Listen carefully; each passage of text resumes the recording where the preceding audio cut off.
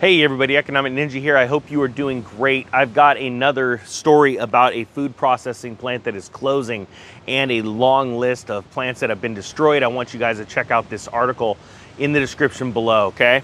So without further ado, here we go. It's entitled "Another Food Processing Plant Shutters Operations, Adding to Long List of Closures." It says a top food producing plant will be closing down one of its facilities in Campbell County, Tennessee, adding to the long list of closures over the last years. After the last year, sorry. It's like some screaming kid in the background. It's like a little velociraptor. Sorry, George's Prepared Foods announced its chicken processing plant in the small town of Caryville would be shuttering operations by the end of summer. The reason for the closure was not disclosed and has caught local officials by surprise. Campbell County Mayor E.L. Morton told local news WVLT that he's trying to keep the plant open to save hundreds of jobs. Now, he does actually disclose what is going on here in a second. He says, and I quote, "I've contacted the Tennessee Economic and Community Development staff to request assistance in keeping the plant open or facilitating a sale to another operator. I have requested the Governor Lee's assistance as well. My primary concern is for the welfare of the dedicated workers who have been the backbone of this operation. Our prayers go out to them as well as our very best efforts to keep them employed in Campbell County." It says, the Senior Vice President of George's Foods, Robert George, released a statement about the closure, citing it's a challenging time to be in the prepared foods business, and we have been carefully evaluating how we navigate the volatility in beef and pork markets. Now, I'm going to stop real quick here and say that is a very interesting statement he said, because we've talked about this before. As these prices rise, what happens is your margins get squeezed because you're trying as a company owner or management to keep your prices competitive with your competitors. And that is a very hard thing to do in inflationary times, because what's happening is you don't want to be the first one to raise your prices in the fear of, a lot of people in management have this fear that you're going to lose a customer to another competitor, right? And what could happen is your margins get squeezed so fast, before you know it, you're now out of business.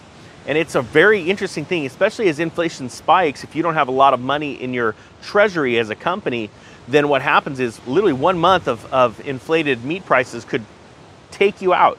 And that's what's really vital for companies to understand right now. Have that policy and procedures manual in place. Have money off to the side for emergencies or for rising prices, and a plan if that happens. Sorry, I got to throw these on. It's getting bright out here. All right. Now, he said George didn't explain, the vice president didn't explain what challenging time meant, and it was, and if it was due to rampant inflation pressuring operating margins. However, quite frankly, I believe that could be it.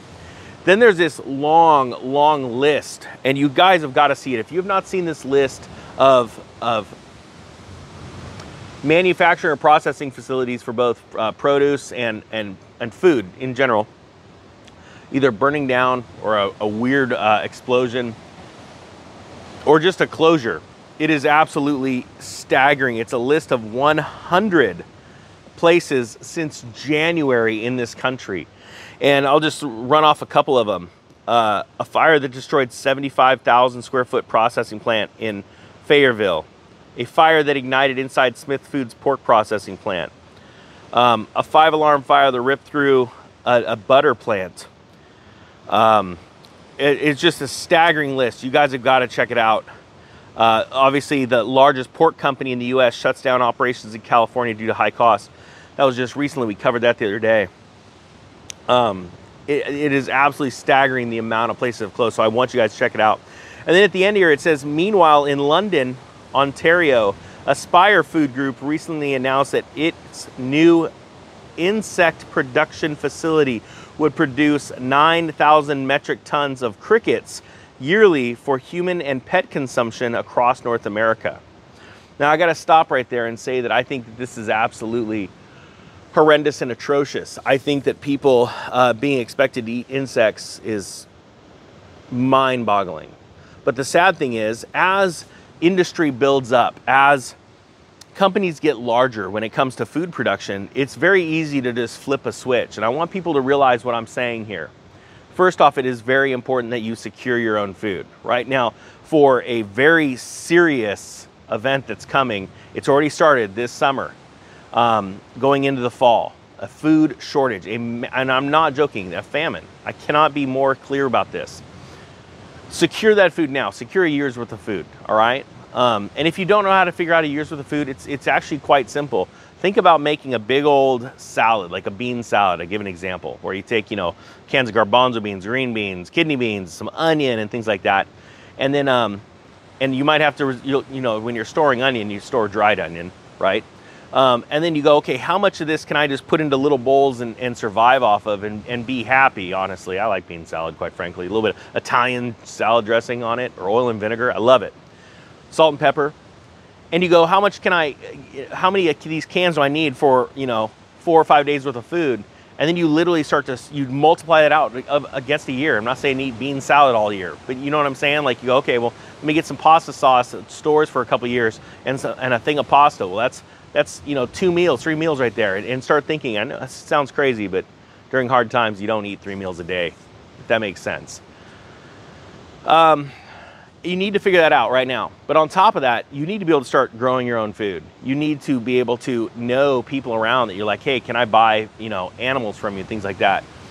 This isn't a go hide in the caves and hunker down kind of scenario. I want people to understand that. For anybody that has that kind of mentality, I'm gonna make it, I'm gonna go survive and run into the caves, you're gonna be missing out on an amazing opportunity to grow wealth.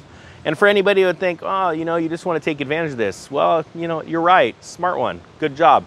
And honestly, anyone should be taking advantage of this because there are so many people around this world that not only are not going to get prepared because they almost think it's too cool not to get prepared, right? Because they think that the people that are prepping are either nerds or crazy, right? But there's people that just don't even want to believe it. They just don't want to believe it. And so I want you to understand that it is your job, that if you see this opportunity coming to grow wealth because people are going to literally walk away from homes, they're going to lose things because they rolled their eyes at those that warned. We're trying to warn everybody we can. That's why I'm on YouTube doing this, right? And every time you share this video, you're doing your part to warn other people, right? Say, hey, you should get some food off to the side. Like they're literally flipping a switch. It's literally that easy. When you have these monopolies built up, they can do that. They can control the masses, right? But we're gonna say, no, we're not gonna be controlled because we're not gonna be in debt. We're gonna take advantage of this. We're gonna get wealthy and then we're gonna be good human beings with that money. Sorry, these planes are flying over like, it's crazy how many planes are cruising over right now. And you wanna be good people with that money and you wanna be good to other human beings.